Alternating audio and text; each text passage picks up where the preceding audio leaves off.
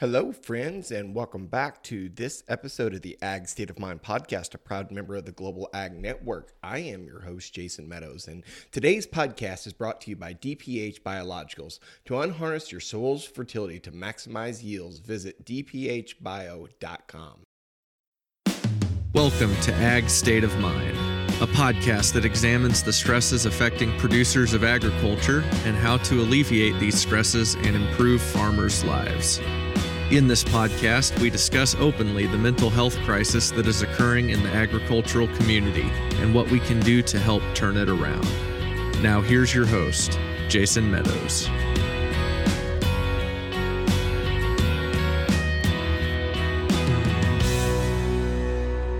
Looking for an alternative to starter fertilizer? DPH Biologicals offers a competitive alternative for broad acre crops without sacrificing yield. Refined across millions of acres, TerraTrove combines microbes, plant extracts, and algae to offer the most complete biofertility solution available. To unharness soil fertility and maximize yields, visit dphbio.com to learn more. Hey guys, today's podcast is with an incredible friend of mine, Rupa Mehta. Rupa is the wife of Sam Goldberg, the producer of Silo the Film. If you are following along on the podcast, Sam is a two-time guest on the podcast and someone who I consider a close personal friend. Sam is an incredible guy and his wife, Rupa, is no different. She has an incredible nonprofit called Nalini Kids. And it's all about trying to get kids both physically and emotionally healthy. And she has this really unique approach to health that is really holistic in its approach. And I love it. I love what she does. We talk about her kind of vision. We go into relationships and how we can serve one another. And then we talk a little bit about Sam and Rupa's transition into rural America from living in New York City for all of their lives. And just an incredible conversation. And I am just a huge fan of Rupa and Sam. And I just am so thankful that I have had the chance to connect with them. All right, here we go with my podcast interview with Rupa Mehta. All right, Rupa Mehta, welcome to the Ag State of Mind podcast. How are you this evening? I'm good. I'm so excited to be here, and thank you for having me. So for those of you who don't know, which probably is a lot of people, honestly, Rupa is the wife of our friend Sam Goldberg, who was the producer for Silo the Film. He has been on the podcast a couple of times. Rupa and I were talking before we started recording. I consider Sam and Rupa now to be friends of mine, even though we live far away and never have met in person. So it's really exciting to have you here. And I think it's the first time we've ever had a spouse of somebody on the podcast, like that. Yeah, no, I don't know if my children will end up on next one day, but yeah, that'd be all right. I know Sam really enjoyed the conversation he had with you, and it's been amazing to see his journey and just learn everything about agriculture through the lens of Silo and about mental health and wellness and kind of how our worlds collide in that sense. So wow, yeah, never really thought of that, like being able, and that's a really interesting thing about film, I think, is it people like me who aren't in the production process, we just look at it as TV and we don't really think about what all goes into it. But there's got to be so much research, so much it's got to be so hard because Silo the Film is as far as agriculture is concerned, is one of the most well done movies I've ever seen with regards to, because most of the time it makes it really hokey and everything. But I could tell there was so much effort that went into that. And now knowing more about it, it's just incredible. No, I'm not just saying this because he's my husband, but he's so talented in the sense of fully immersing himself in. And actually, fun fact is that we were friends for 6 years before we, I guess, fell in love. But during the 6 years we were friends, he volunteered with me every week at my nonprofit organization that we're talking about. And that's how we really built our friendship. And then, so both of our businesses and lives have always been very immersed together. That's great. Well, we know a lot about Sam, but tell us about you. I'm interested in you and your story, because you're doing some really incredible work and very unique work, but also like very needed work as well. I appreciate you saying that. I really feel the need is so palpable right now. So essentially, I founded this organization, an educational nonprofit called Nalini Kids. And it's named after my mom, Nalini. She was the healthiest woman I ever met in my life. She recently passed away, but she had this combination of really appreciating physical wellness and emotional wellness that I always looked up to. And I'd say almost 20 years ago, I started a fitness studio named Nalini Method in New York City, where I taught adults a wellness class. And over time, it really became apparent to me that a lot of my adult clients who were getting into shape physically and everything just still felt weighed down emotionally. They'd walk into a room, my thin clients feeling weighed down. And then maybe my technically more overweight clients, I felt like, they felt very light to me. And it was like, how do I measure this feeling I have when you're around someone? So I came up with this kind of concept of emotional weight, and the idea that we could measure our emotional weight through the words we use and digest in our lives. And then that kind of a couple years later in 2009 made its way into schools. And I started teaching a middle school class of 13 children in Brooklyn, New York. And over the last 10 years, the program has grown, where we teach physical workouts and emotional workouts to children from kindergarten all the way up to 12th grade. And so I train teachers on the program. I used to teach directly in the schools for the first, I'd say, 5 years. But as it's grown, we've pulled back into more training schools and administrators and counselors and teachers alike. So I'm curious, did it go from you yourself? Did it go from focusing on physical health, and then like you saw it evolve into a more like holistic approach, or how did am I hearing that right from you? Yeah, well, it started out with a super challenging workout, lots of push-ups, burpees, ballet bar, weights, and it is still kind of that challenge and that physical embodiment. Over time, felt like a great entry point to then have a reflection-based conversation. So for my adult clients, what happened was I built up this rapport and trust with them. They were changing their bodies or feeling more confident in their bodies. But yet maybe I was still sensing a heaviness. And so in 2008, I wrote a book called Connect Tier 1. I self-published this book, and it was pretty much a breakdown of what I was seeing in the classroom, in my adult classroom, physical weight versus emotional weight. And it was a memoir of sorts. And I broke down sayings and quotes that my parents said to me growing up that weighed me down and lifted me up, and reflected on the words that weigh me down personally that I say to myself. And that book was really well received by my adult clients. And that kind of gave me the confidence to say, when delivered universally and personally, emotional weight, mental health, mental wellness can really be well received. But it's only when you kind of put the recipient in the driver's position of that. And so I felt really confident at that point how well received it was amongst adults to then take it to children, because they kept on telling me, I wish I had this when I was younger. I wish I knew this in my 20s. I wish my middle school student had this. And so I felt inspired to develop books that were more age appropriate for a younger audience, and workouts that were more age appropriate for a younger audience. Okay, I have two questions about what you said. The first thing is that really stuck out to me is you talk about your quote unquote thinner clients and them being emotionally heavy, and then kind of the vice. I mean, this probably shouldn't be a blanket statement, but you probably had anecdotal evidence of what you know, like you had a certain, I'm guessing you had certain people in mind when you said that, and then the other way. What was it, do you think? Because when you think of the picture of health, you think of a very thin, fit person. And that is, I don't want to get that wrong, you know, saying that can't be a very healthy person, because I mean, that's part of it. But what was it about those people that, you know, that you're thinking of that they felt emotionally heavy?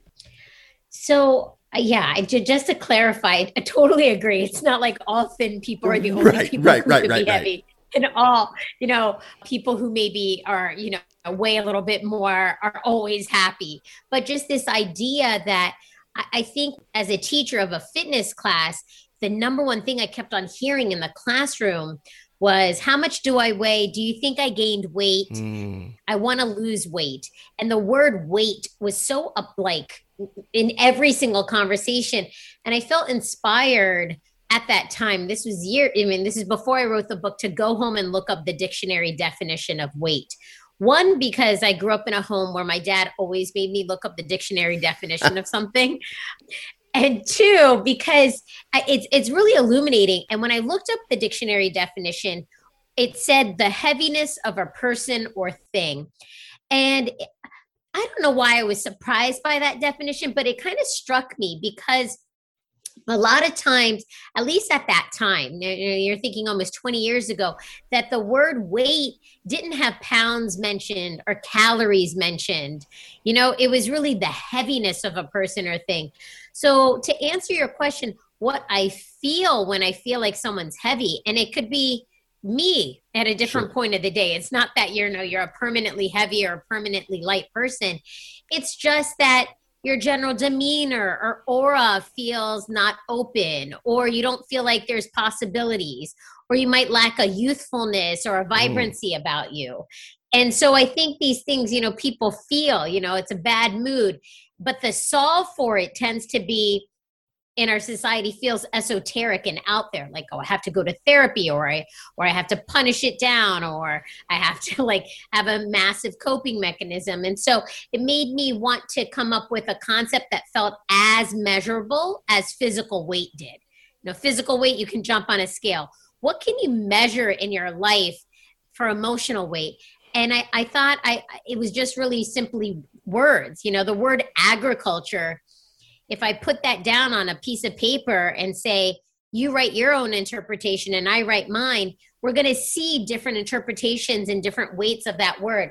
And something as simple as that, I think, can be really illuminating for young people, older people, and people who have different levels of feeling comfortable talking about emotions. I mean, you put the word president down, Black Lives Matters down, flag down, America down. Everyone has their own feelings and emotions that come up with it. But what you can unify about is like, all right, this is the dictionary definition. What's your interpretation? And it just allows for an open dialogue and a chipping away at emotional weight. And that's what really got me excited, was trying to find something tangible that my adults in my class and the children could kind of all get behind.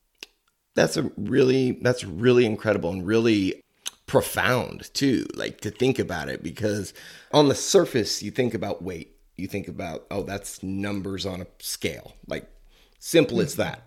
You think, I mean, on the surface, but if you peel it back a little bit and you go to the dictionary definition, which, by the way, that's an incredible habit to have, I feel like, because I feel like so much is left up to interpretation. But if you just go back, and this is off subject just a little bit, but I gave a talk in church this past week, and it was on sacrifice.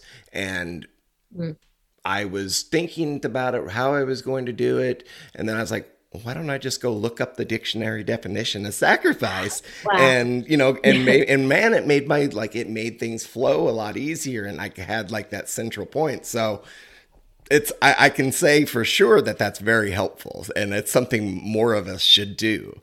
No, for sure. And it also helps chip away at hard concepts, like, or disagreements, you know? like if you're having a disagreement with someone just on friendship, like I thought you were going to do this and I'm pissed off at you, and just look up, maybe discuss what your definition of friendship is. And then maybe you guys could actually be like, oh, my bad. We were misaligned, or, I wasn't thinking of it that way. But it creates one common starting point in a conversation. And then if you're just doing it for yourself, it can ground you in something that feels objective so that you can layer on your own personal take on it and feel empowered by how you see it. I got a rabbit hole real quick, and we're going to get back on topic. Have you ever read the book or heard of the concept of the 5 love languages? Yes. Do you guys do that as a married couple? Do you and Sam have that? Because we do, and I'm curious what it is for you guys. So I think Sam is acts of service, and I think I'm in it. I don't know. I like all the love languages. I am equal opportunity with it, but mine is probably acts of service. Oh, wow. Well. So you're both the same. Interesting. We're both the same, I think, but the way we give love tends to be words of affirmation. Okay. And maybe probably like physical touch too. But we tend to give differently than we like to receive. Okay. Yeah. And that's real. Like that people, there are different, and we're getting down too much of I suggest people who are listening to this, go find that book, The 5 Love Languages by, I believe it's Gary Chapman. Oh, Gary Chapman. Gary Chapman. Yes. Because, the reason I asked, because Carrie is heavily acts of service and I'm heavily words of affirmation. It caused such a rift in our marriage for a long time because she wouldn't understand that this is how I was I would try to talk to her and tell her things, and she didn't get it and didn't seem to me to be appreciated. I'm like, why not? But once we understood that, oh, I don't need to tell her she's pretty or tell her I love her so many times. Once is enough for her. But if I go do the dishes for her or go switch the laundry, that's really how I can show up. And it made a huge difference in our marriage. Huge difference. Huge. No, I remember when I read the book, what was illuminated for me is how, because Sam and I work together so closely, how I receive feedback. His would be acts of service and reading it. And I needed in that moment words of affirmation. This is good. This is great. Give me positive. But it's funny how if you could just clear it up with someone and tell someone what you need, you can get what you want. Yeah. Yeah. I mean, and tying it back to the dictionary concept, I understand why you're making those connections, because it helps you vocalize what you need. Yeah. It's incredible because I think we just assume that people see the world exactly how we see it. And it's obviously not, right? You know what I mean? It's obvious now that you think about it and know, and we still have a hard time not understanding that someone may see the world differently than we do. So having those maybe kind of tangible things to measure, understanding is really important. And it leads me really kind of into my second question was, look, see how that I get back on path. I can get right back on there. I love it. How, and I always thought about this, and I talk about this often as far as talking about mental health within the agricultural community. How important is it to have these conversations and have these lessons like you've done as young as possible? Well, I'll answer that in a twofold way, just to tie it back to, the program is based on combining movement and reflection. It's not just reflection, it's not just movement. And the movement can be done through what we call them word workouts, like the happy workout, the perseverance workout. So they're all word-based workouts. I think having that type of tool at such a young age not only helps you kind of help manage your mind, but it helps you kind of name things so you can tame things. A young child might get hot and sweaty in their palms and red in their face and not know they're getting mad. So they can, talking about words, talking about the effect on their body and their mind helps them become emotional detectives and be more proactive in managing their emotional life. And I think as a young child, I've heard a 4-year-old say, a heavy word to me is I don't want to be your friend. A light word to me is I do want to be your friend. They understand heaviness and lightness. I'm sure all 4 of your kids understand if you come home heavy or light. It's like a easy thing to feel at a young age. So showing young people how to articulate that more than just heavy, like, what are the words that made you heavy? Are they words you're saying to yourself? Are there words that you're hearing from your mom or dad or someone at school? Helps them start to chip away and be able to feel like they can have that self-management.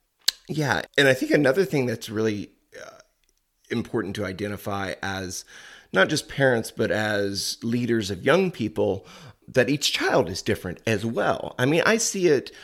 I have twins, right? These kids have been raised, in the exact same, literally the exact same circumstances their entire life. They need completely different things.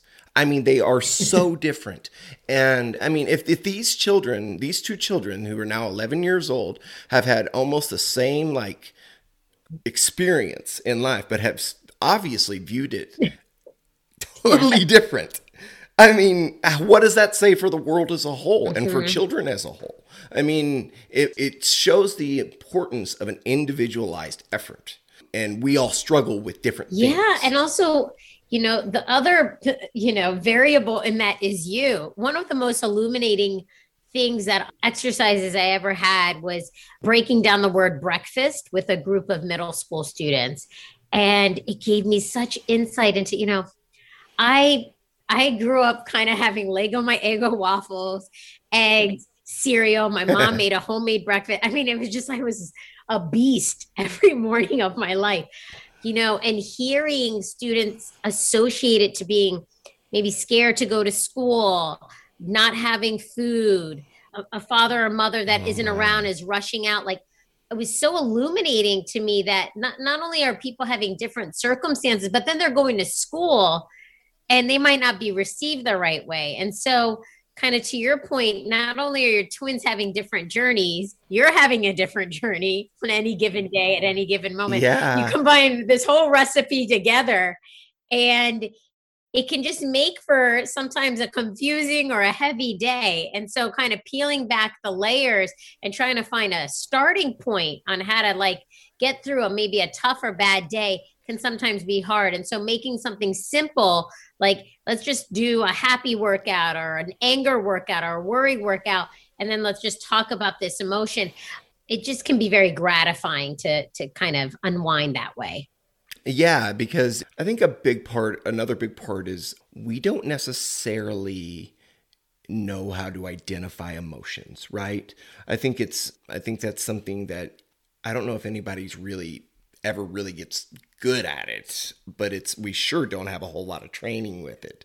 So but being able to put if you say you have these words that a certain person can gravitate to at a certain time and focus on that and then try to kind of work that out a little bit. Yeah. Has to be helped. It's so helpful. No, and what we did for our free curriculum that your viewers could use right away or with their children, it's wordworkouts.org, but there's 40 words on there, and the 40 words we got from asking teachers and parents across the country what their child is feeling from ages 4 to 18.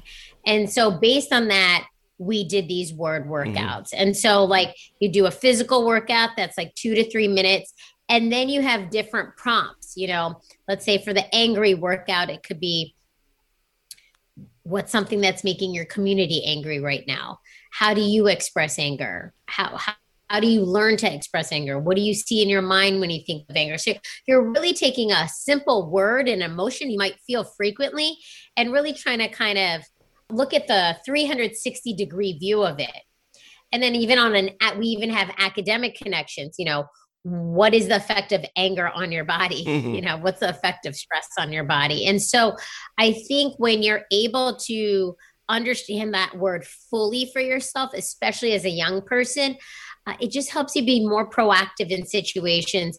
And to your point, detect an emotion, because sometimes they're just hard. You're just like, I don't want to talk about it. I'm just pissed. Mm-hmm.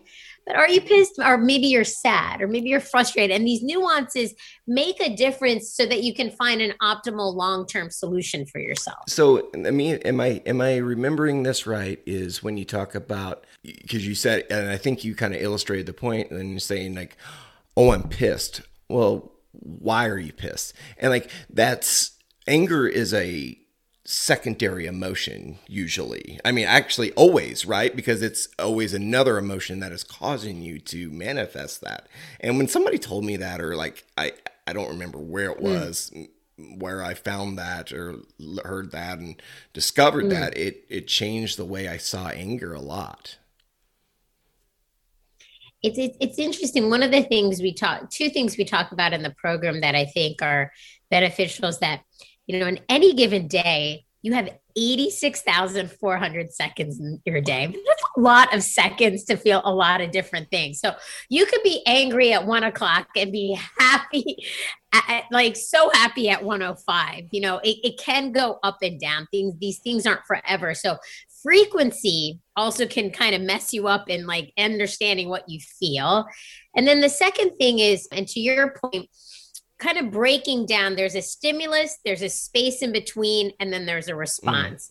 And I think a program like this allows a child to kind of say, all right, I'm just kind of focusing on my space right now. It's filled up with anger. But like, what's the stimulus that happened before that? Or if I'm all bogged up in the stimulus, can I see that there's a space that can happen before a response? So really breaking up those three things for a child, I think can be very important. Yeah. So I'm going to shift here just a little bit.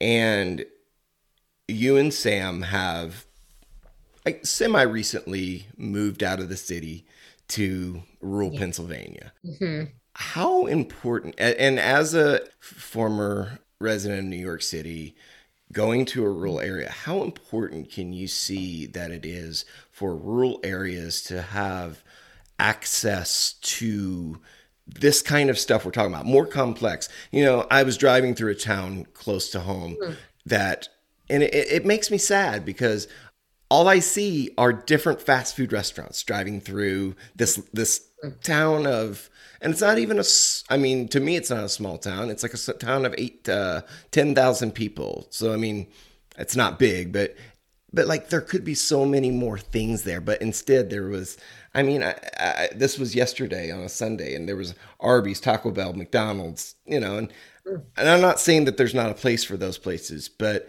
to have all that, and that just seems like what rural America all is just this, there's not a whole lot of variability of choice. And, I'm curious to see your take on it, and like how trying to diversify the things that are available in rural America, how important that can be. It's interesting the more, look, I've only been here a year. I think maybe I'll be having a different opinion later. But what I'm seeing more is actually the similarities between rural and cities. Interesting. Which is funny because I guess what I'm seeing is that maybe in our whole world, we all have so much stimulus. The same person who's like on their phone all day in New York City and distracted could very well be a farmer that Sam has talked to that's just distracted by the stresses of the farm, the legacy planning, the building, the finances.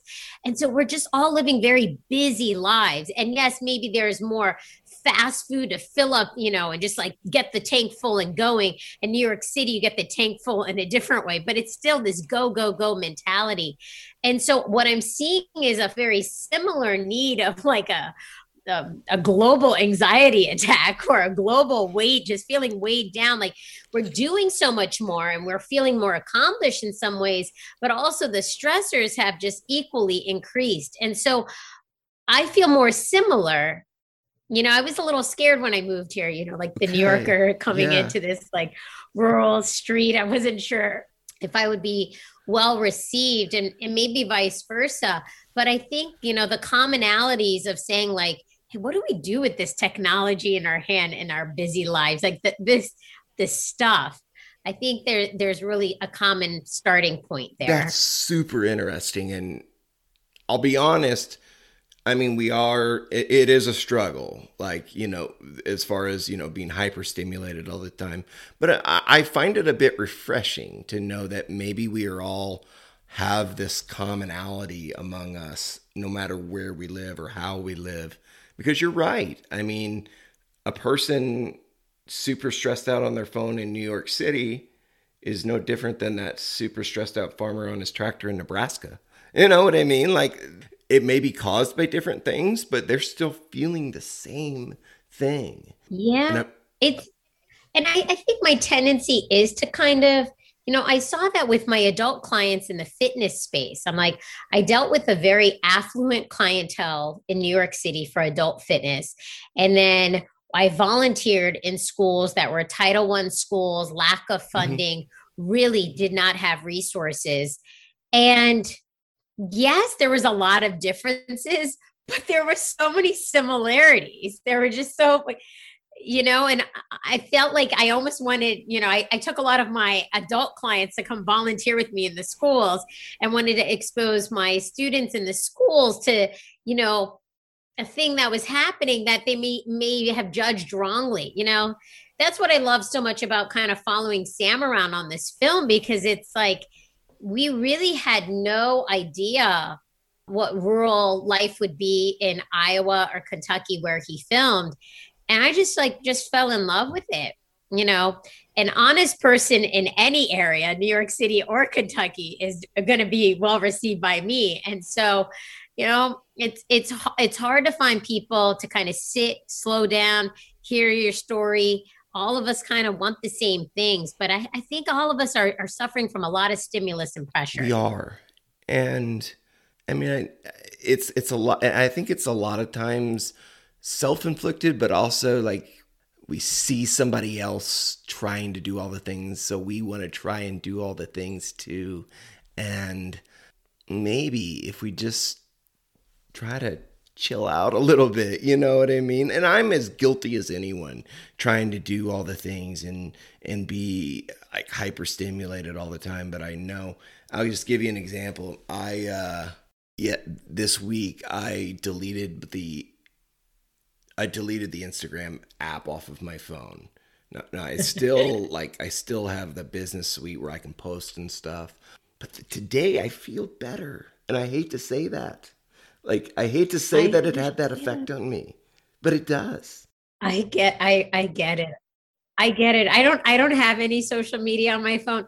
Not Not maybe for the same reason. I just don't think I'm a good audience for it because I end up in rabbit holes that make no sense.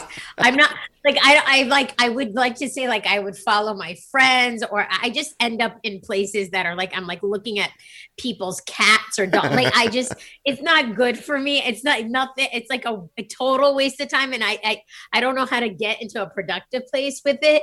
But it's hard because the more exposure you have to people and dreams and not having one-on-one connections like this, you have these false assumptions in your head. And adults are having a hard time being able to figure out this much stimulus. So you can only imagine how that trickles down to Oh my children, gosh, yeah. whether it's a lack of eye contact because they're used to looking at screens all the time, lack of confidence because they're feeling like they're on for the camera or on for Instagram, or what do you want to be when you grow up? The answer is a YouTube superstar with like millions of followers. It's changed every year I've been in education, and progressively that dormant narcissism seems to be Yeah. bubbling up to the Yeah. top. And how you deal with that as an individual and as a parent is a real struggle. And so I think being able to have a unifying thing that your family can do, like a unified workout or a unified approach towards reflecting and grounding yourself and being still, I think is really important, more now than ever before. And see, this is where, and this is why Carrie and I work as a married couple. She is so grounded. And I think you and her would get along so well, because I see so many similarities in, your approach to life, because I'm the type of person that's go, go, go, go, and do all the things and try to get as much done and squeeze as much productivity out of the day as I can. But Carrie is the one that keeps us grounded. And she's the one that she gets her work done. She gets all the things done, but she'll sit down and she'll read a book on the couch at night. And that's been such a struggle for me to adapt to that. And she's so good at giving us these family activities.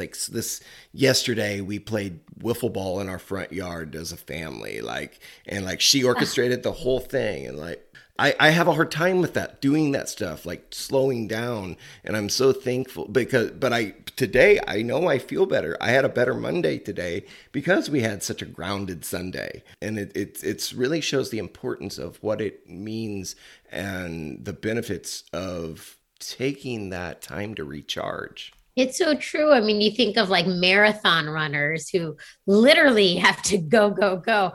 And the most important part of their training is the recovery days, And so I think applying that kind of outlook towards your own life, your career ambitions can only benefit.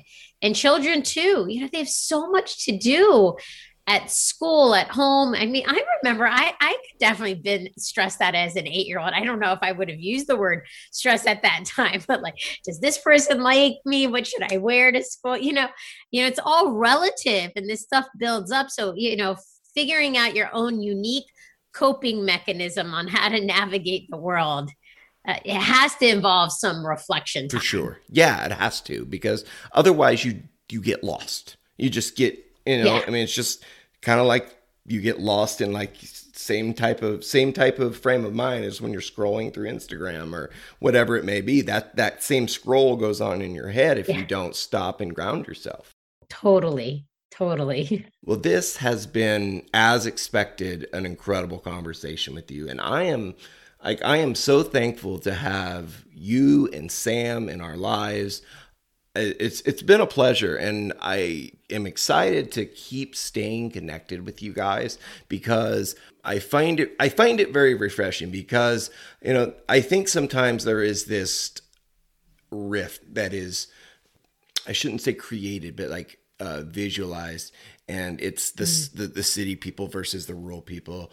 But to know that I can have friends like you guys who, Sam and I, for example, probably you would think we would have nothing in common, right? A guy living in the literal middle of the country versus, somebody from a guy from New York City. But, we have so much in common. We can have such a good conversation. And it's like you say, we have more in common than we do in difference. And I think it's a really refreshing thing to have conversations like that with people who probably have a different experience a little bit, but still similar enough to where we can find common ground to be friends. No, I totally agree. And I ditto all the sentiments you just said. I think even when I built this kind of education program, I did want to make sure that it was well received by the person who is really into this yoga meditation stuff, and the person that's this is a waste of time. I don't like it. It's religious. I'm not into it. So what could be a common ground? It's okay, we like to move and we like words, and then, city districts needs or a parent's needs versus a rural parent's needs, finding that commonality, I think was very important in how we built this program. And I think you're right in how we just live life now. Yeah. It's just, it brings me such pride to say I don't hate New York to live in Pennsylvania, and vice versa. I can both. Yeah. and it is okay. For sure. Yeah. And it's just really refreshing. You said the name of your nonprofit and the name of the websites. Say them again so people can find them. I'll link them in the show notes so people will be able to find all of them and go to them and I'll say I experimented a little bit with it with one of our boys and it's hopeful. It really is. I 100%. I think it's something that is very, very useful. So the organization's name is NaliniKids.org, N as in Nancy, Nalini, ALINIKIDS.org. And then specifically the free resource that I really suggest your viewers take advantage of. We have workouts for children from kindergarten all the way to 12th grade is wordworkouts.org. Okay. wordworkouts.org, and you can find those 40 word workouts I mentioned and the reflection prompts that you can do with your child or with your family. Cool.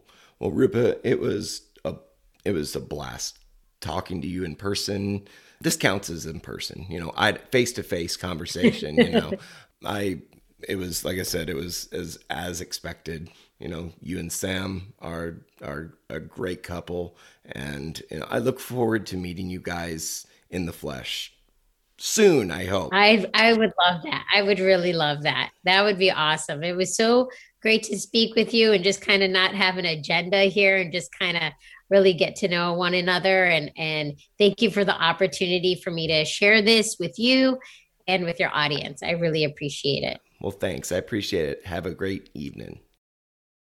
Looking for an alternative to starter fertilizer? DPH Biologicals offers a competitive alternative for broadacre crops without sacrificing yield. Refined across millions of acres, TerraTrove combines microbes, plant extracts, and algae to offer the most complete biofertility solution available. To unharness soil fertility and maximize yields, visit dphbio.com to learn more. Thanks for listening to Ag State of Mind. We hope this episode has encouraged you.